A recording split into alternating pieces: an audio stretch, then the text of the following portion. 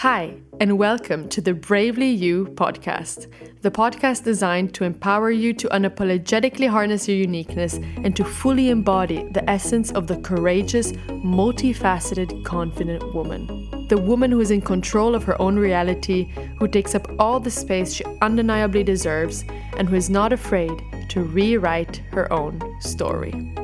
I'm your host, Valentina Marzola, a multi-passionate certified transformational empowerment coach, mindset mentor, model, speaker, health and wellness enthusiast, clean cooking fanatic, multilingual globetrotter, passionate nature lover, and a woman on a mission to help millions of women to find their courage, their connection, and their confidence to live a powerful and abundant life. Sounds like a lot?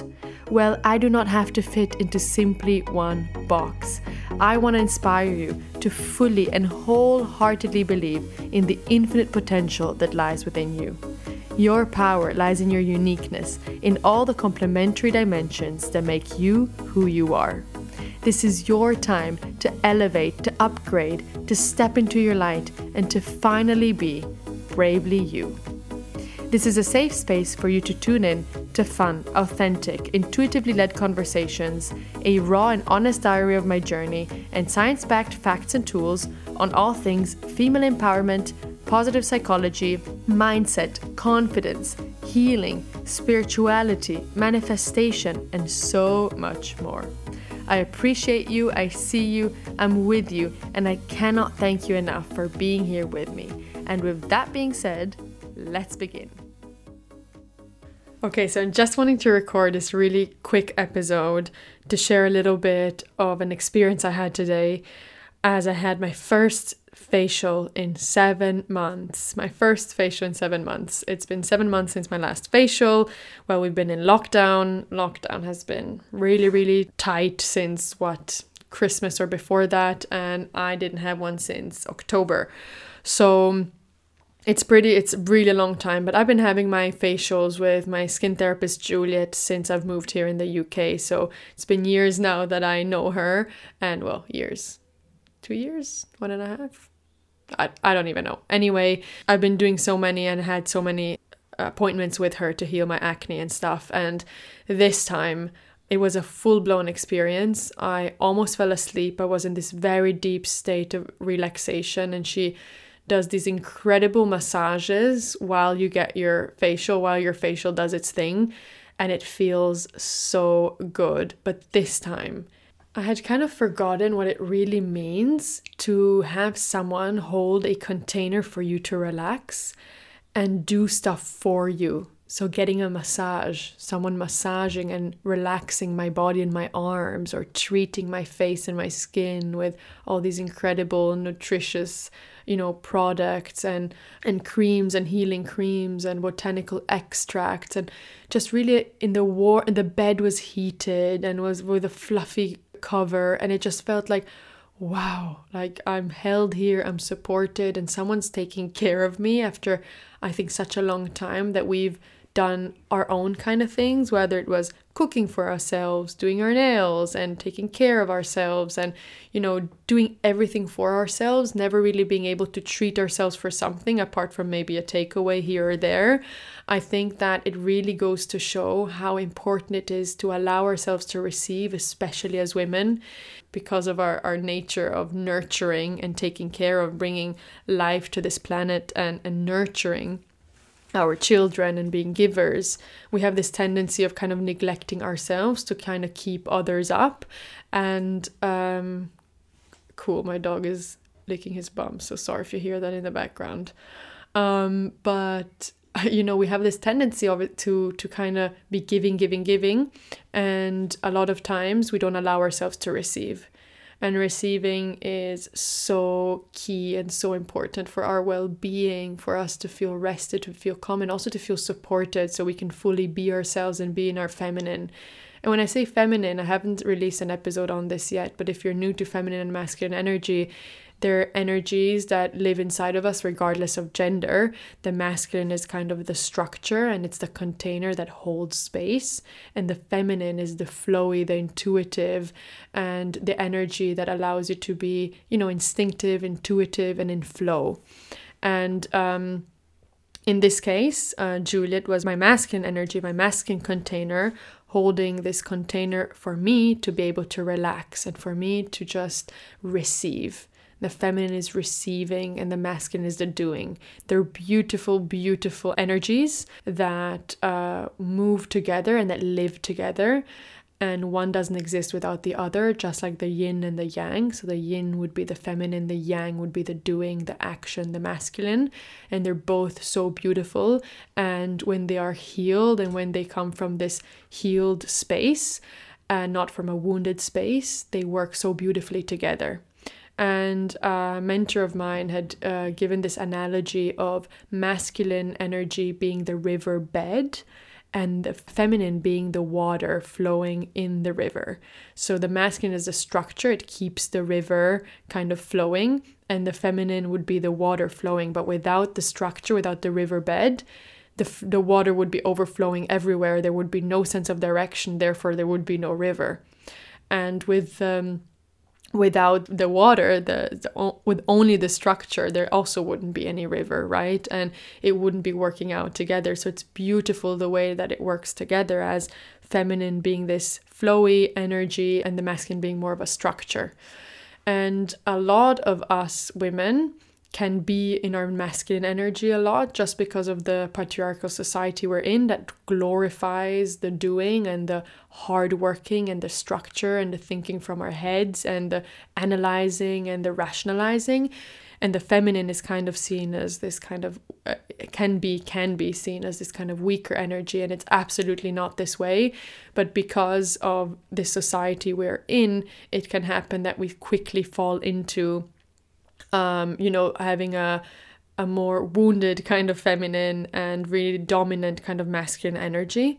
And we don't allow ourselves to receive. We don't allow ourselves to be intuitive, to tune into our inner wisdom, to flow through life, to allow things to be easy for us, and also to guide from our hearts. And the feminine energy is a very powerful energy. It's absolutely not weak, but it does need a masculine energy container for it to be safe.